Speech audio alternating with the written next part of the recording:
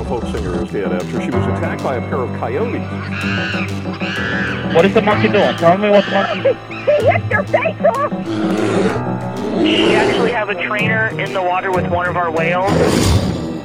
If I show weakness, if I retreat, I may be hurt, I may be killed. Baby Azaria Chamberlain was taken by a dingo back in 1980. Hello, welcome back to Man Eaters, the only true crime podcast on the internet where all the killers are real animals. Whether it's biting, scratchings, maulings, or clawings, we're here to talk about it. As always, I'm your host, Big Papa Bear Jimby, the most funny with the most tummy, Big Papa Plump, James Chapman is my name, and I'm so glad you're here for another episode of Man Eaters, episode 68. Guys, we're really close to the funny number. Next week, it's going to be episode 69 next week, and we'll have a funny episode about, it'll be about a dude who's 69's a goat. No, it won't be about that. Although I actually, now that I think about it, I do not doubt that that's happened before, and that fact kind of makes me a little sad for the goat. And for the dude, I guess. I guess I feel bad for the dude who wanted to do that. I feel more bad for the goat.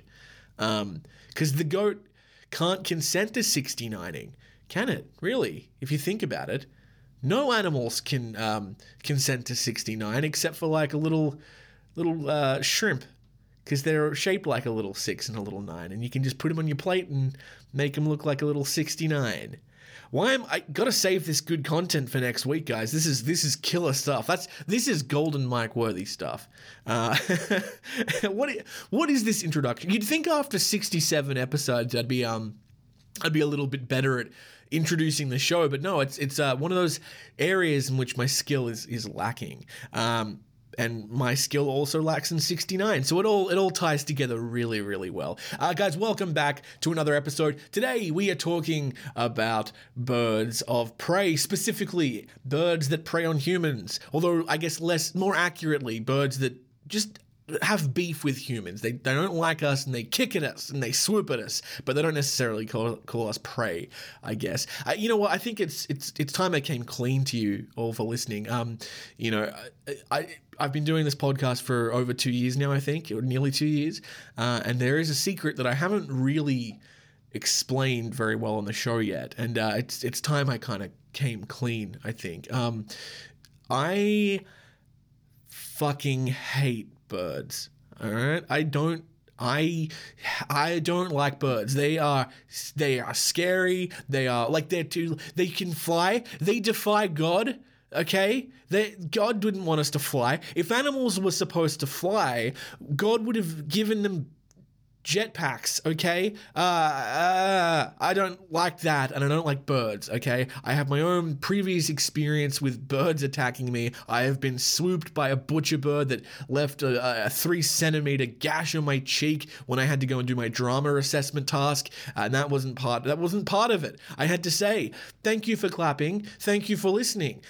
Just so you know, the bleeding face is not part of the monologue. The monologue was about something other than my face being torn open by a feisty little bird outside the school, okay? That's happened to me. And when I was little, I was attacked by a swan, okay?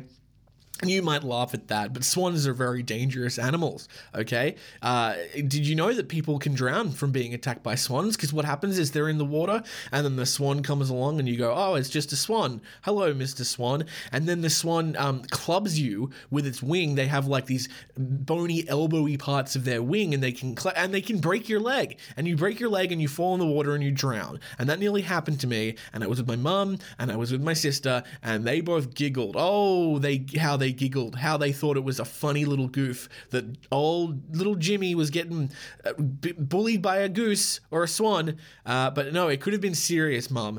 I've never moved on from that trauma as a child, but we're not talking about gooses and swans today. We're talking about 3 particularly dangerous birds, 2 flightless and 1 flighted, that can cause significant damage to people. They have killed people before, all 3 of them, I'm sure, and we're going to get into those right now. So please, I don't know what to tell you. I don't know what else to say, guys.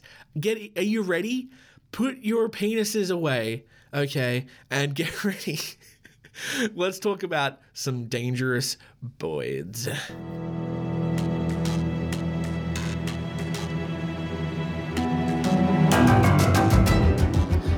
So we are going to talk about several types of dangerous birds, but it's first to talk about bird attacks in general. Now, when you think about it, birds are actually probably the least dangerous type of animal. I can't remember what you call them. Or kingdom. You know, you've got the animal kingdom, and you have your different subsections of the animal kingdom. You've got your reptiles and your mammals and your fish and your birds.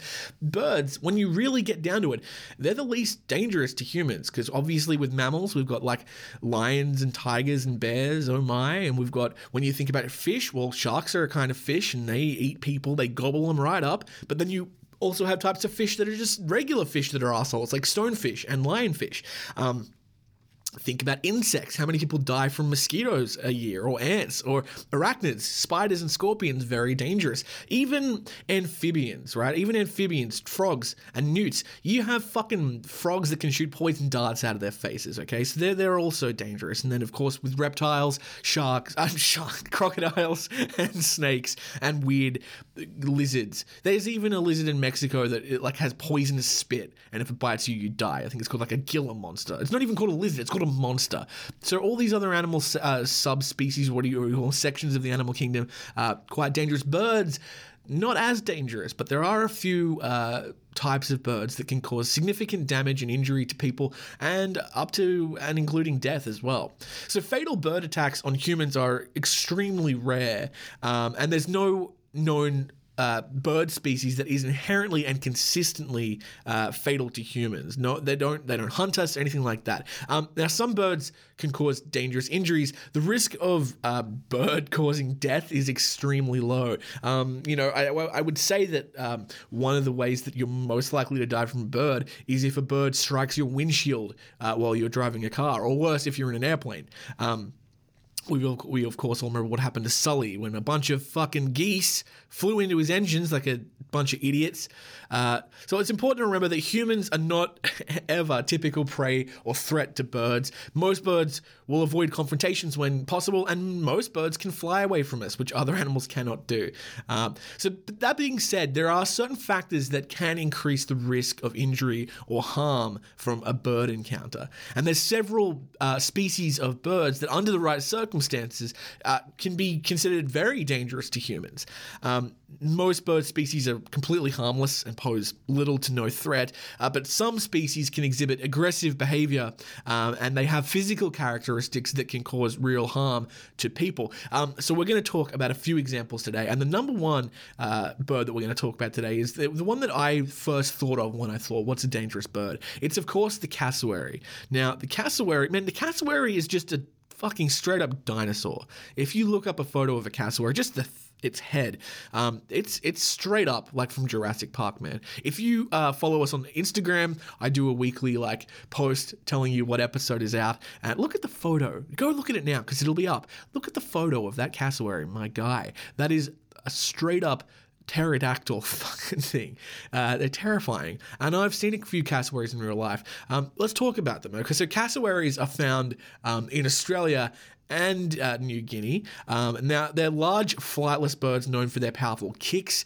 They are related to emus and ostriches and rhea as well. Those are its closest living relatives in the animal kingdom.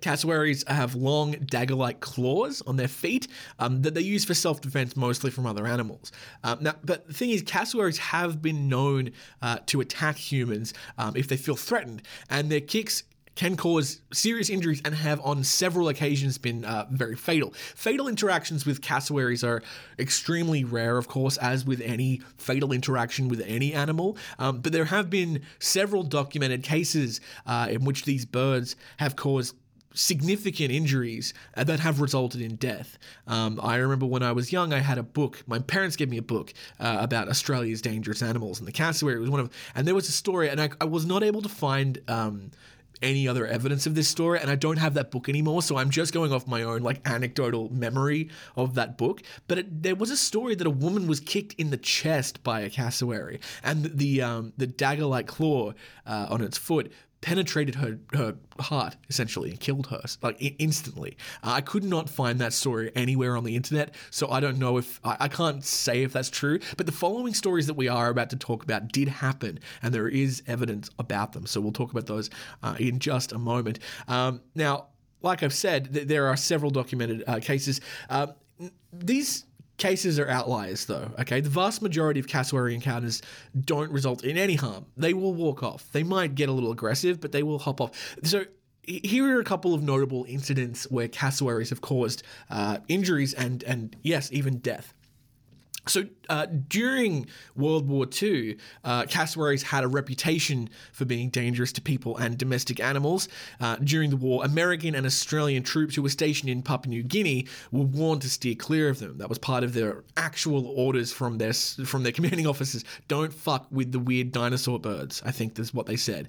In 1958, there was a book written. It was called The Living Birds of the World. It was written by ornithologist Ernest Thomas Gillard, or Gillard, I think it's how it was pronounced. Ernest Thomas Gillard. He wrote, "The inner or second of the three toes is fitted with a long, straight, murderous nail, which can sever an arm or eviscerate an abdomen with ease. There are many records of natives being killed by this bird." I just want to make a little sidebar and say how much I like the word murderous being used to describe a body part. My ex-wife has a murderous pussy.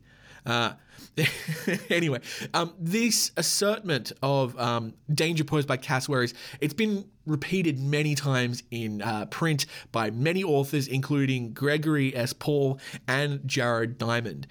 There was a historical study in 2003 of 221 cassowary attacks, and it showed that of those, 150 of them had been against humans. 75% of these had been from cassowaries that had been fed by people. 71% of the time, the bird had chased or charged the victim, and only in 15% of the times they actually kicked at the victim. Of these attacks, 73% involved the birds expecting or snatching food, and 5% involved defending their natural food resources. 15% involved defending themselves, and 7% involved defending their chicks or their eggs. There was only one human death reported amongst all 150 of those attacks. I'm sure you're wondering, there was 221 attacks, but only 150 against humans. The other ones are against domestic animals such as dogs and cattle and stuff like that. So yeah, obviously, the cassowary is it's not going out hunting dudes, okay? It's not stalking its prey and stabbing you in the twat while you're asleep at night. No, it's not doing that. It's the majority of these cases are when the cassowaries become accustomed. It's like a bear, become accustomed to humans feeding it, and then you just get too close and you get stabbed with a weird toe. Yeah. So the first reported or documented human death caused by a cassowary was in 1926 on April 6th. It was in Australia. And 16-year-old Philip McLean and his brother, who was 13, they'd come across a cassowary that was on their property, and like all, boys will be boys, they decided that they were going to try to kill the thing with some clubs, which, when I'm reading this story, it's said very matter-of-factly, but I don't know if people have always been like this. I don't know. People aren't like that today. I don't think if a cassowary walked into my house, maybe if it was in my house I'd try to kill it, but if it's on my property, I would just be like, oh, cool. Fucking a Tyrannosaurus Rex bird walked in, but I don't know if I'd try to kill it with clubs. Anyway, it didn't end well for the kids. So the bird kicked the younger brother, who fell, and he ran away as his older brother struck the bird trying to defend him. The older brother then, he tripped and he fell to the ground, which is a very horror movie thing to happen. He tripped over and fell to the ground. While he was on the ground, and this part is quite brutal. While he was on the ground, the cassowary kicked him in the neck, opening up a 1.25 centimeter wound, which is about 0.49 inches, that completely severed his jugular vein.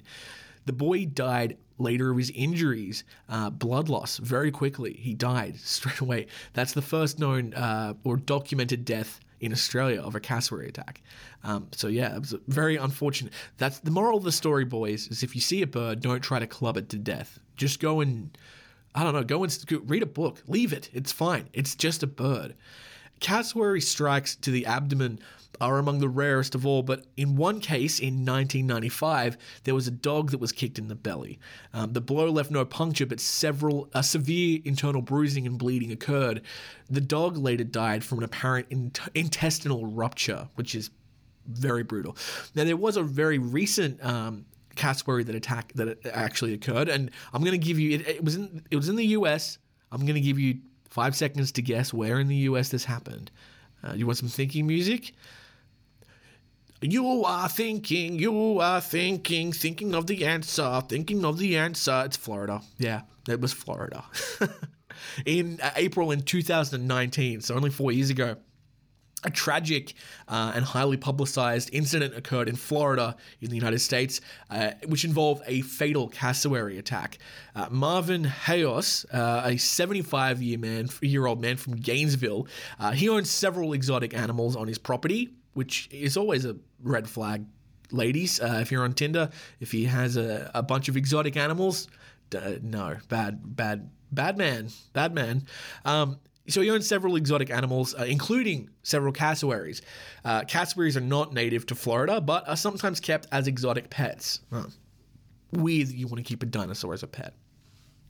According to reports, Hayos fell inside the cassowary enclosure on his property.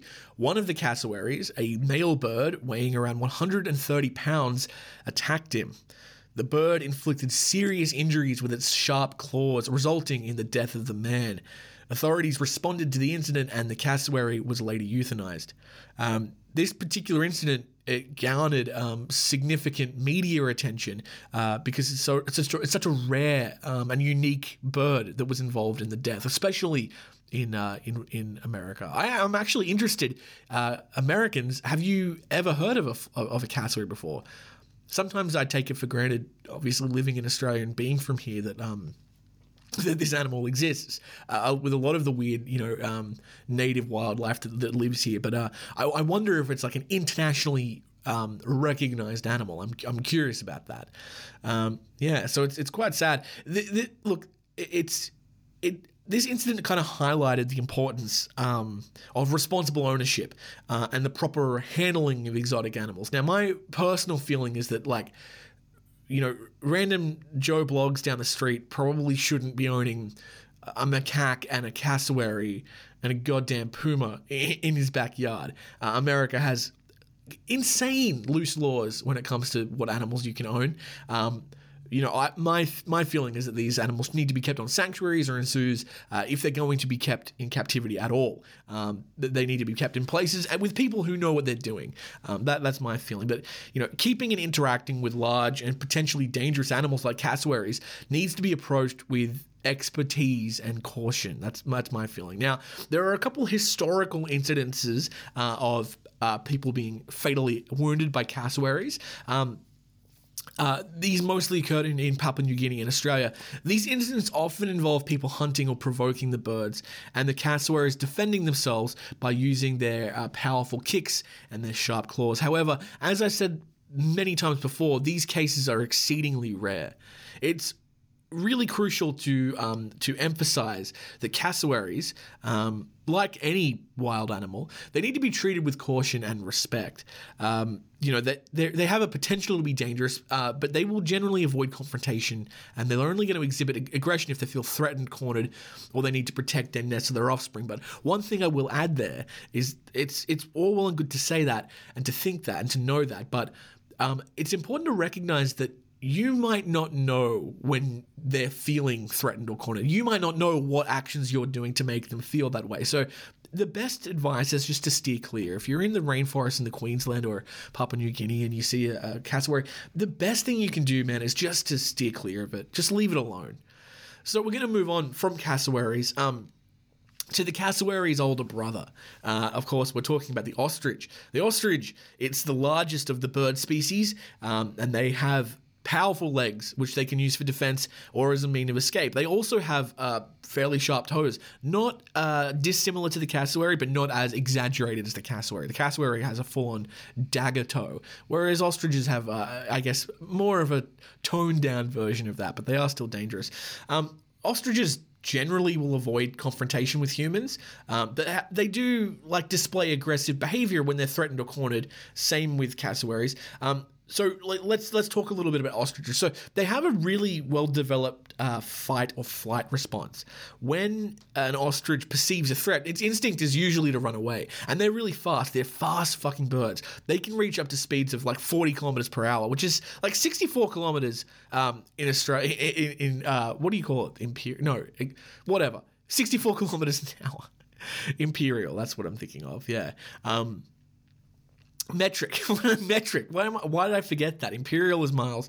64 kilometers, that's like, if you're just struggling to picture what that is, that's the speed at like most roads in Sydney and Newcastle. Like that's as fast as a car. But if the ostriches, for whatever reason, they feel like they can't escape or they feel trapped, they will resort to defensive behavior, which includes kicking with their powerful legs and also pecking with their big old peckers, their little beaks. They have long legs, they have sharp claws, their kicks are very powerful and potentially injurious. Their legs can deliver strong blows capable of causing serious harm to humans or other perceived threats. I've seen videos of ostriches kick, I think I saw one kick a hyena, or maybe it was a lion, and just, man, the fucking lion went down. It broke its ribs, dude. It was not good. Yet the force of this ostrich kick is enough to break bones and cause other significant injuries, including internal bleeding. During breeding season, that's when the ostriches become territorial and they'll display defensive behavior to protect their nests and offspring. So that's the most dangerous time to get near them in the wild. Of course, ostriches live in lots of places, but they are native to Africa. Australia does have ostriches. I think there are some ostriches like in the wild in some places here, although I could be mistaken. I think I might be mistaken. But yeah, they're African birds, essentially. So if someone ventures too close to an ostrich nest, especially if the female is like incubating its eggs, the male ostrich will become aggressive and attempt to defend its area. Ostriches are generally really wary of humans. They don't want to have anything to do with us. They'll try to avoid us. But if they're threatened or provoked, they will respond aggressively. It's really important to give ostriches space. If you're in the savannah, I don't know why you're near it, but still. In 2018, a zookeeper was attacked really badly by an ostrich after the bird went berserk, and zoo goers had to watch along in horror. The ostrich charged the man, toppled him over, and repeatedly kicked him with the sharp claws while the zookeeper tried to escape. First reports said the zoo worker had several broken ribs, but the zoo then claimed that he was unhurt from his ordeal and he did not require hospital treatment. Ostriches are capable of killing lions as well as humans with their sharp claws on each of their two-toed feet. The attack was highlighted on Russian news, and one of the eyewitnesses told them the bird was throwing him here and there for a while. So they are quite strong, and they can use their very powerful neck to throw you about. The reports claimed that the male ostrich mistook the man for a rival during its mating season, but others said that he had poked the bird with a mop handle, which had infuriated it, which, would probably annoy me too. So ostriches, while not as documented as dangerous as cassowaries, they obviously can be, and it is important to give them, enough space to work. Especially if they're in mating season, it's really important. Now, one animal that that's related to ostriches and cassowaries that we're not going to spend any time talking about is emus. I've spent a lot of time talking about emus. Emus, in a similar way to ostriches, they can be dangerous, but only when they're threatened. They can kick, they can bite, but they're generally not a fatal animal. Of course, I did a whole episode on the Great Emu War very early on. It's probably one of those episodes we'll go back and redo now that I kind of know what I'm doing with this podcast. But yeah, the Great Emu War, really interesting topic. Go back and listen to that. I think it was like within the first 15 episodes. So if you want to hear about emus there, those emus in that story, by the way, were not aggressive at all. They were just nuisances. They were knocking down fences and pecking corn, I'm pretty sure. But there is another Australian animal that is quite dangerous, and if you're an Australian and you're listening, you have experience with this animal. I guarantee you have experience with this animal, because we all do. Of course, I'm talking about the magpie. More specifically, I'm talking about the Australian magpie. Now, magpies are common birds. They're found all over the world. Now, during the nesting season, they become territorial and display aggressive behavior. Australian magpies, the common Australian magpie, is particularly aggressive when it comes to this. I've been swooped many times. The story I told at the beginning of the episode was not actually about a magpie. It was about a butcher bird, which displays a similar swooping behavior. But magpies are like everyone I know has been swooped by a magpie. It's a really bad problem in Australia. We take it for granted, but it can be quite terrifying. In fact, when I was little, there was a thing in regional schools where kids had to have they would get an empty ice cream container, like a big plastic ice cream container, and they would draw eyes on the back of it, and they would put it on their heads when they were walking to and from school to avoid getting their heads cracked open by magpies. So we'll talk a little bit about it. Magpies, they've been known to aggressively swoop at people, cyclists and joggers, and they target the head. It's an attempt to protect their nests. Now, while the attacks are startling, and they really are, they sometimes result in minor injuries. They're very rarely very serious, but there have been cases that have led to serious injury, which we'll talk about soon. Magpie attacks are more common than attacks by larger birds such as cassowaries and ostriches. In fact, I don't know. I would have to imagine magpie attacks have got to be the most common form of bird attacks, discounting domesticated animals. Magpies, they're known for protective behavior during nesting season, which typically occurs in the spring in Australia. So in Australia, the spring are the months of, what would it be? August, September, October? No, September, October, November. That's the spring here in Australia, and that's where they're most dangerous. So we are actually heading into that very soon. They're territorial birds. They become protective when they have nests with eggs and chicks, and they perceive humans as potential threats during this period. They will swoop down to defend their nesting area. They'll also do it to other animals such as dogs. And it's important to know, you don't always know when there's going to be a magpie nest. Just out of nowhere, you'll start getting swooped, and it's not a good time. Magpies exhibit swooping behavior during breeding season. This involves flying down towards perceived intruders, sometimes making contact or pecking at the person's head or face. They also will go for your ears a lot too. The swooping is an attempt to deter the intruder and to protect their nest, and I've got to say, it's quite effective. Magpies often provide warning signs before swooping.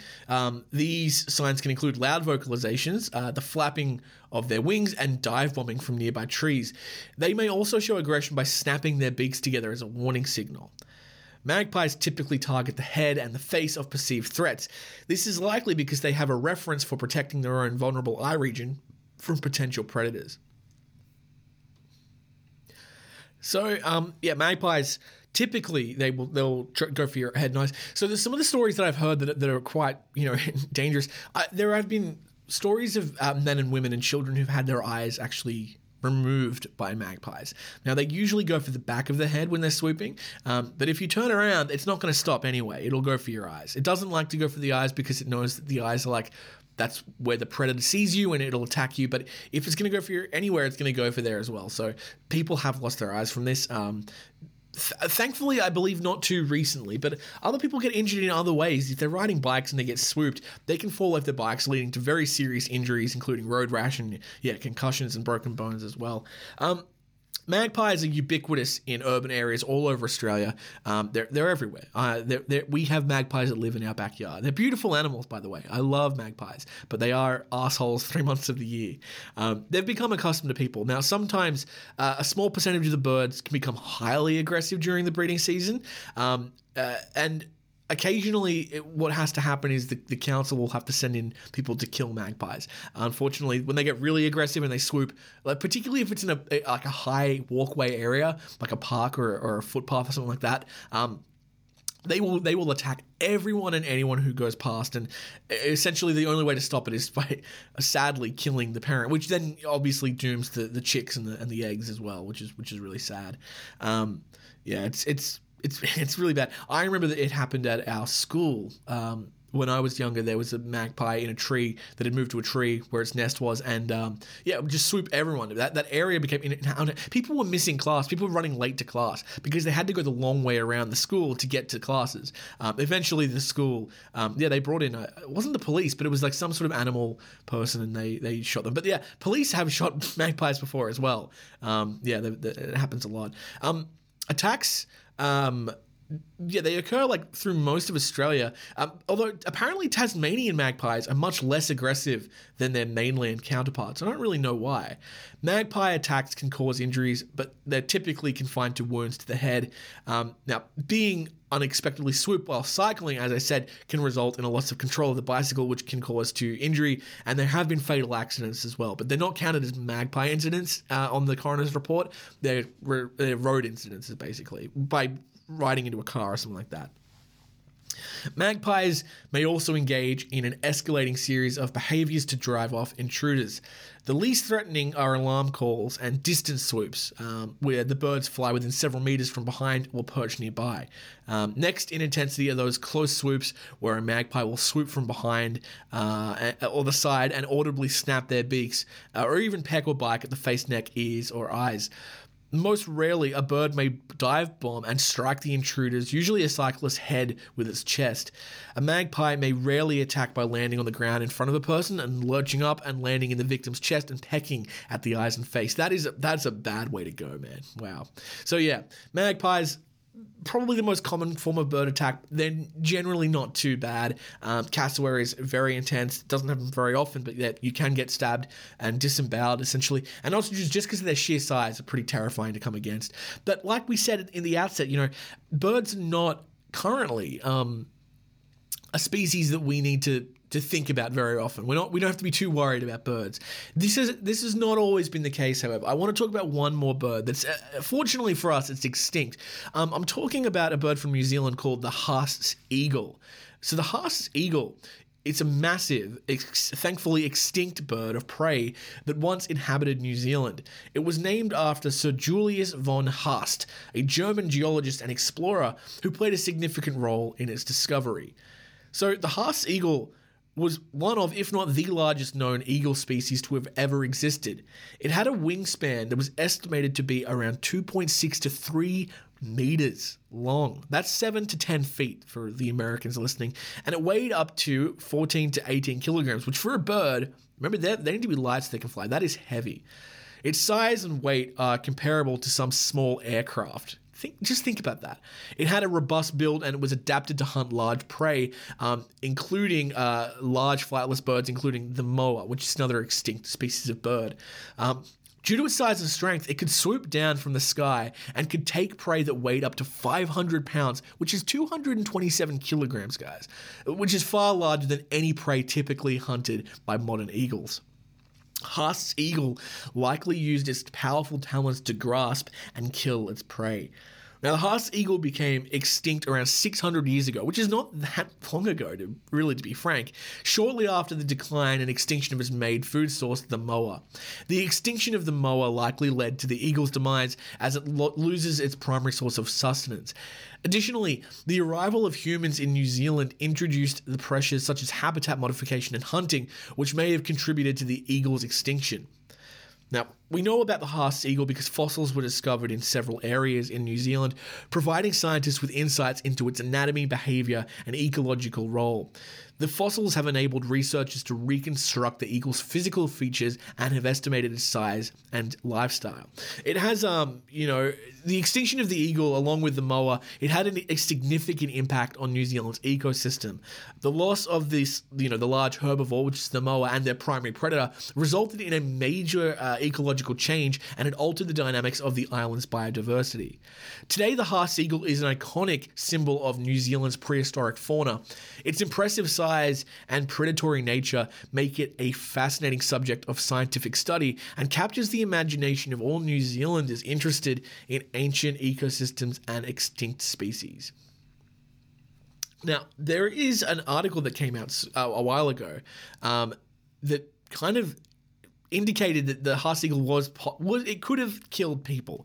Now, there's no evidence. There's no evidence that it ever did kill humans, but it could have, and that's the thing. I was talking to my partner about this the other day. There's no ecological evidence that megalodon would kill people if people were around, right? But it would if they were there, and it's the same with this. There's no evidence that it happened, but why not? And I don't even know what evidence you would find about that. I guess maybe a dude's skeleton in a big nest I don't know. Anyway, it's a massive, scary animal, and I'm glad it doesn't exist anymore. I'm really glad that it died. I'm sad that the moa died, though. It's a really cute one. Yeah. So let's talk about birds in general. Obviously, the variety of birds, they pose no significant danger to human beings. Now, it's always a good idea to observe and respect birds' natural behavior and to maintain a safe distance, especially during breeding seasons. And if you encounter an aggressive bird, the best thing you can do is just retreat calmly and to avoid provoking or threatening the bird any further. If you have any concerns about birds or their behavior in your area, it's recommended that you just contact local wildlife authorities or bird experts, if you know a bird expert, who can provide specific guidelines and advice based on your location. And that's that, guys. That is all the information I could find about birds of prey or birds that prey on humans specifically. We're going to take a little bit of a break now, everybody. We're going to hear a message, and we'll be back very soon. Go and have a wee.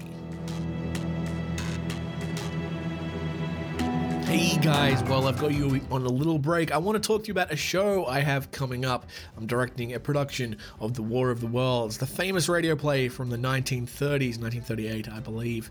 That is going to be done in the first week of August in Newcastle, New South Wales. So if you're in the area, please come check it out. I'm working with Hunter Drama and a fantastic group of young people, the cast of 14 people. They're aged between 12 and nearly 17, I think. And we have a fantastic team of Foley artists as well. It's been a great challenge to do the show, but also a lot of fun, and it's very rewarding. It's a great show. It's about an hour long. If you want tickets, you can go to civictheatre.com and look that up and book those tickies and come along and support them. And if you're not in Newcastle, well, you don't have to do that at all. You can just ignore this. All right, back to the episode. Oh, and we are back. Did you have a good break? You know what I did? I looked at a TikTok and I saw a man. I saw a woman actually with her boobs out. That was great. Do you ever get those on TikTok every now and again? Just like a naked lady. It's God bless the United States, honestly. All right, let's move on to our next segment, which is of course the Scratch of the Day.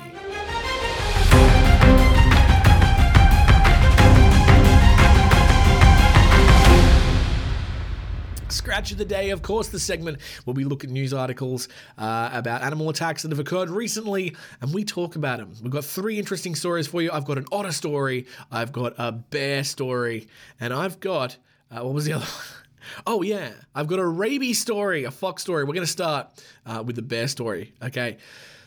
The Eyewitness News, ABC 7, reports a sheep herder awoken and viciously attacked by a bear in the middle of the night. So, this report is from ABC News in Chicago, and it's written by John Hayworth. So thanks, John. This is from July 14th this year, so pretty recently. A sheep herder has survived after a bear woke him up and viciously attacked him in the middle of the night, authorities say.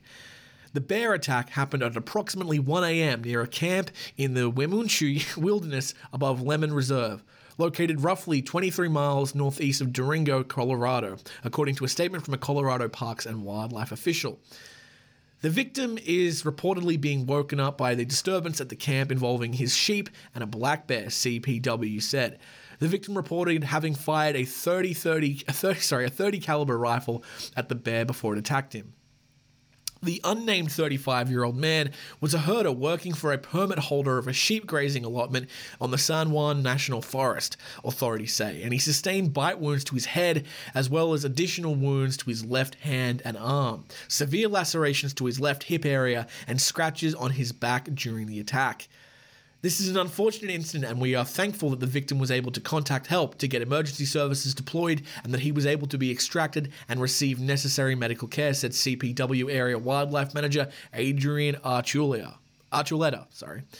The herder was able to crawl to his tent and to contact his cousin following the attack, according to CPW, and emergency services were able to locate and airlift him to Mercy Regional Medical Center, where he received initial treatment before being flown to Grand Junction for surgery. The man's current condition is unknown. CPW was notified of the attack at 4 a.m. 3 wildlife officers were at the Transfer Park trailhead and on the scene of the camp near the Burnt Timber Trail by 8:30 a.m., CPW said in a press release following the attack. They quickly discovered a blood trail, the victim's rifle, and collected multiple DNA samples from the attack scene.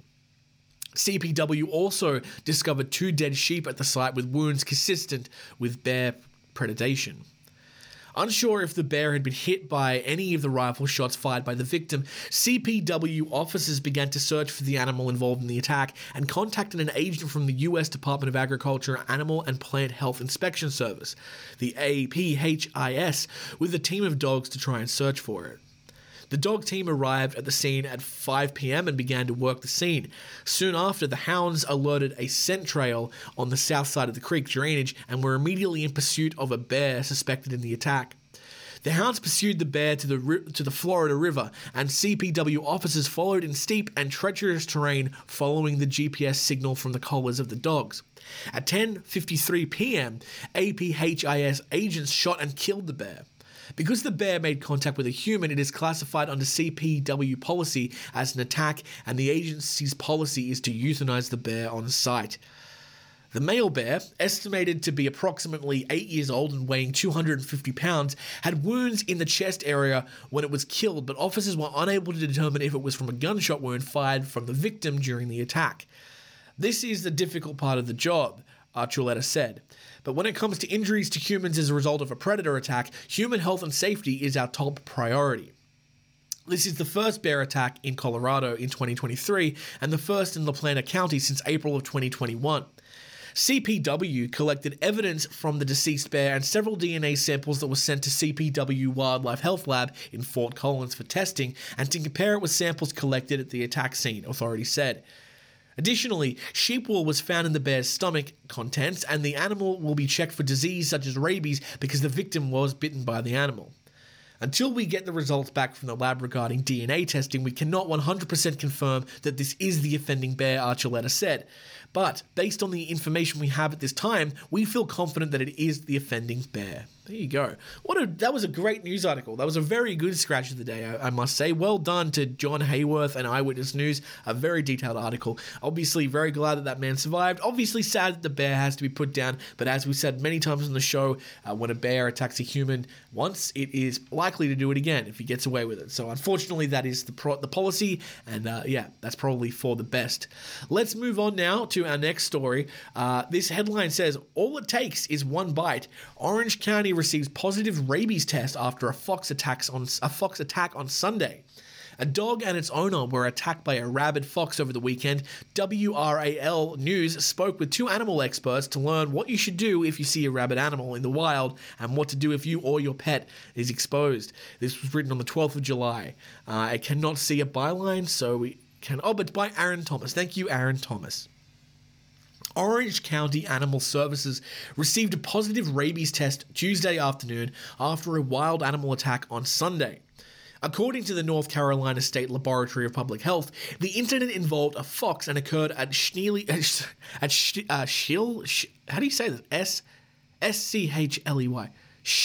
Road in Hillsborough, North Carolina. The case originated on Sunday, July 9th, when the fox had an altercation with a dog and the dog's owner. The person was outside with his dog, and my understanding is they were there for recreation, a spokesperson for Orange County Animal Services said. The spokesperson said that while foxes were very curious and even bold at times, they are not generally aggressive animals. This fox suddenly appeared and was being very aggressive, which is not normal, the spokesperson said. Fox attacks on people, including children, are rare.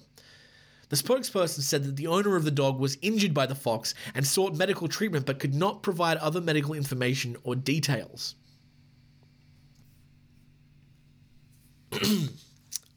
Animal Control was contacted and they removed the fox for rabies testing.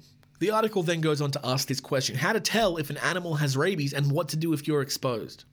Paige Wells, a veterinarian with Care First Animal Hospital, stressed the importance of getting tested for rabies immediately after exposure. All it takes is one bite, Wages said. If an animal is not vaccinated and they are exposed, they can shed it. Rabies kills people all over the world on an annual basis. Wages said that foxes and raccoons are some of the biggest spreaders of the disease and gave some tips on what to look out for if you suspect an animal might have rabies. If you see them out during weird hours of the day, Wages explained, they're kind of wandering around and drooling sometimes. Sometimes they're neurological. They sway back and forth and act a bit different. Greg Batts with the North Carolina Wildlife Commission said that animals with some cases of rabies don't have to bite you to spread it. There's also a passive form, Batts said. It can walk around, spaced out. Batts said that rabies is nearly 100% fatal and it's not something you want to mess around with. The best solution, according to Wages, is to make sure that your pets are vaccinated and that if you're exposed, you get an exposure vaccine as soon as possible. And make sure that you check your pets at home. Cats and dogs must be vaccinated, Wages said. If they get bit and they come into the house, they could expose everybody and you're all doing the shots together. There you go. Well, rabid fox, very sad. We'll move on to our final story, hopefully the cutest one, although we'll see how we go. A California surfer was warned about aggressive otters after an animal attack is filmed attacking surfboards. Watch. It's from People magazine online by Michael Lee Simpson. Officials are trying to capture the endangered animal for a health check, but she's been quite talented at evading us, a Monterey Bay Aquarium employee said. Surfers should be careful of a hostile sea otter attacking people in the waters near West Cliff Drive in Santa Cruz. According to the LA Times, the female otter has been harassing surfers and trying to steal their boards since mid-June. A video captured by Hefty Brunold on Sunday shows how an aggressive 5-year-old creature attacks. In the clip, the otter bites, thrashes, and claws at the occupant of a surfboard while the surfer tries to paddle away with the board. In the past 5 days now, there's been more incidents of it, native Santa Cruz photographer Mark Woodward told ABC 7 News. They've also been much more aggressive. I have photographed a lot of these otters over the years. I've never seen anything like this. It was a true wrestling match over the surfboard, Woodard told the outlet about the recent otter attack incident that he'd caught on tape. And the person finally got it away, and it was damaged. Basically, the board was destroyed. Woon Lee, a 40-year-old software engineer who works at Apple, shared his experience encountering the otter with the LA Times. I was scared. I tried to swim away, but before I was able to get far, it bit my leash, Lee said when the otter attacked him, describing the cord that surfers wear around their ankles. So I panicked. In a response to the observed rise in otter attacks, signs have been posted along Santa Cruz's shoreline to inform visitors about the upset animal. Woodard posted a shot of one of the signs on Twitter. The sign reads, "Warning, aggressive sea otter in the area. Enter the water at your own risk. Keep away from marine wildlife." Interesting. The marine mammal, also known as Otter 841, was seen attempting to steal at least 3 other surfboards in the Santa Cruz area over the weekend, according to the California Department of Fish and Wildlife. Otter 841 is a Californian sea otter, an endangered species born in captivity at the Monterey Bay Aquarium and then released into the wild after she was weaned, according to the outlet. Upon her release, Otter 841 was tagged so that she could be monitored. It's quite a large otter. I've got to tell you, I was thinking it would be a lot smaller, but I'm looking at a photo now. It's quite large. By 2021, officials were receiving reports that the sea otter was climbing onto kayaks and surfboards. The animal has escalated to a more aggressive behavior over the last few years. CDFW officials intend to catch the otter and to bring her back to the Monterey Bay Aquarium for a veterinary check. After the otter is secured, she will stay at the aquarium until a more permanent home is found. She's been quite talented at evading us, Jessica Fuji, the sea otter program manager at the Monterey Bay Aquarium, told the New York Times, and about the CDFW and the aquarium's apprehension efforts so far. Fuji told the Los Angeles Times that Otter 841's behavior differs from other aggressive sea otters that the aquarium has seen. I would not characterize this as a common behavior for sea otters.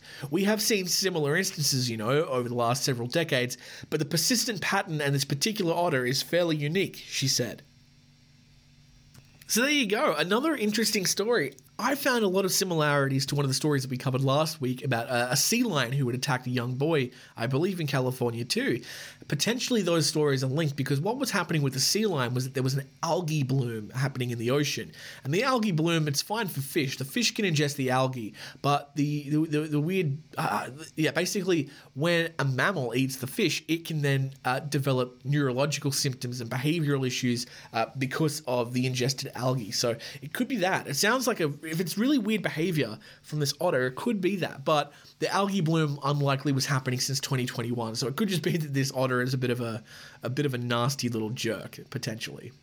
Okay, that is our scratch today done. Of course, as always, if you want to read those articles yourself, you can. I always link them in the description of the podcast, so I believe you can just click on those links. If not, you can just search them up. But yeah, have a look if you want to. There's some interesting photos for all those as well. And let's move on to our next subject, our final topic of today. Let's talk about a beastly biography.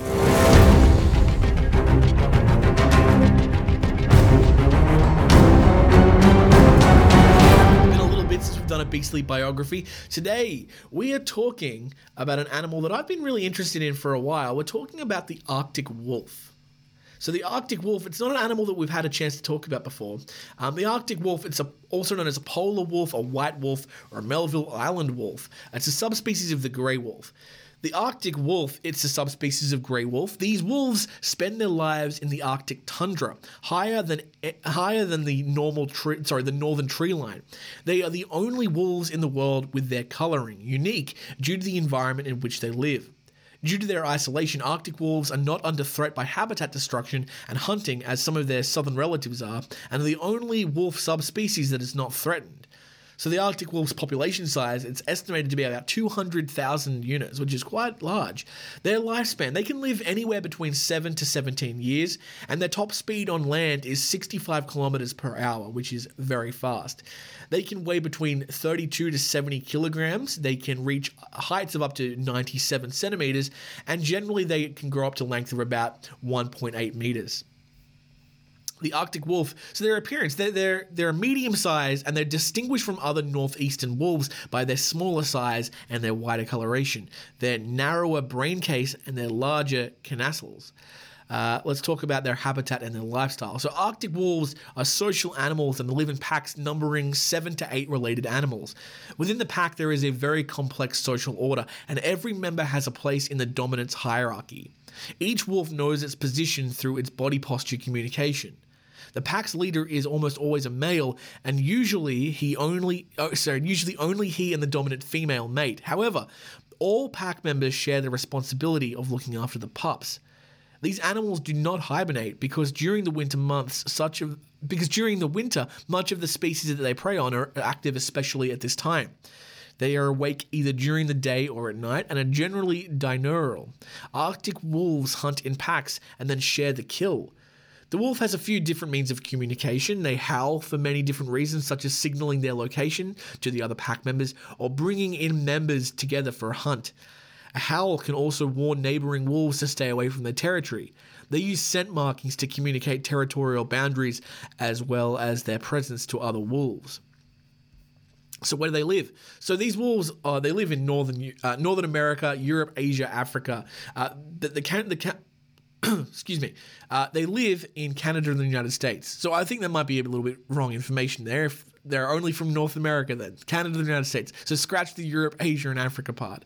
Arctic wolves are found in the Arctic regions. Oh, never mind. They are in Europe. The Arctic regions of Greenland and North America. They live amongst the Arctic tundra on land that is covered with ice and snow, except briefly in the summer months. They also occur in the Arctic regions, Glacier Valley, northern rolling hills, and ice fields in shallow lakes. Interesting. Arctic wolves are predatory carnivores that eat a wide variety of food, hunting in packs for musk oxen and caribou. Now, obviously, they're not a threatened species of wolf. They are a wolf, though, so they do pose a fair amount of risk to a human. I don't have any information here about any attacks, but I would imagine if you're stuck in the Arctic, one of the last things you want to do is come across a pack of these wolves. Food can be scarce, and you can become their lunch. How about we hear some fun little facts? When Arctic wolves hunt as a pack, one adult member will always stay behind as a puppy sitter. That's adorable. Arctic wolves travel much further than wolves of the forest when they're looking for food, and they sometimes do not eat for several days. The Arctic wolf can cope with sub-zero temperatures as well as 5 months of total darkness each year. They're an incredibly resilient animal. During the winter, these wolves grow a second layer of fur to protect themselves against the cold. Now, like other animals, such as domestic dogs, Arctic wolves have a mechanism that maintains their paws at a temperature lower than the body core, thus minimizing heat loss in them, although they are in contact with the frozen ground. Blood going into their paws heats the blood that is leaving, preventing their core from getting cooled by the loss of heat through their feet. The feet of ducks and penguins also have similar characteristics. And all wolf pups are born with blue eyes, later changing to a brown or a golden color. Isn't that adorable? I like these animals. They're very, very cute. If you want to learn more about them, I'm sure you can find a lot more information about them. This is just a little brief Beastly biography. And guys, that's our episode. Thank you so much for listening. I hope you enjoyed our deep dive into dangerous birds and our scratch of the day, and of course, learning about the Arctic wolf just now. Before we go, I want to give a few shout outs to some beautiful bastards. Braden, who messaged me on Instagram, a lovely comment about one of the episodes. He says he listens to the show while driving to work, and I said to him, please drive safe, because I can put people to sleep sometimes, apparently. I also want to shout out Andrew, who is a friend of mine who listens to the show, and very sweet man, very nice guy, and he said some nice things about the show. I believe the episode about the movie Rogue he listened to, so thanks to those guys.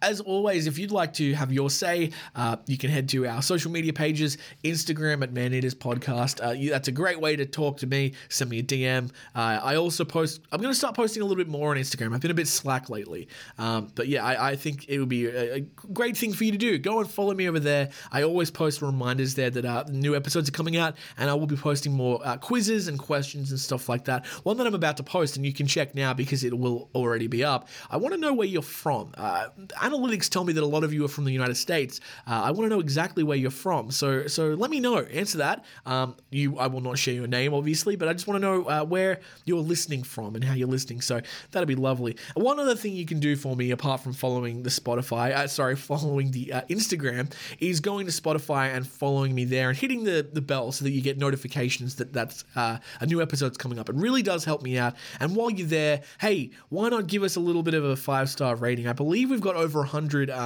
reviews now. I asked you guys a few weeks ago to give us a review, and I think we did hit the 100 mark. I'm just checking now.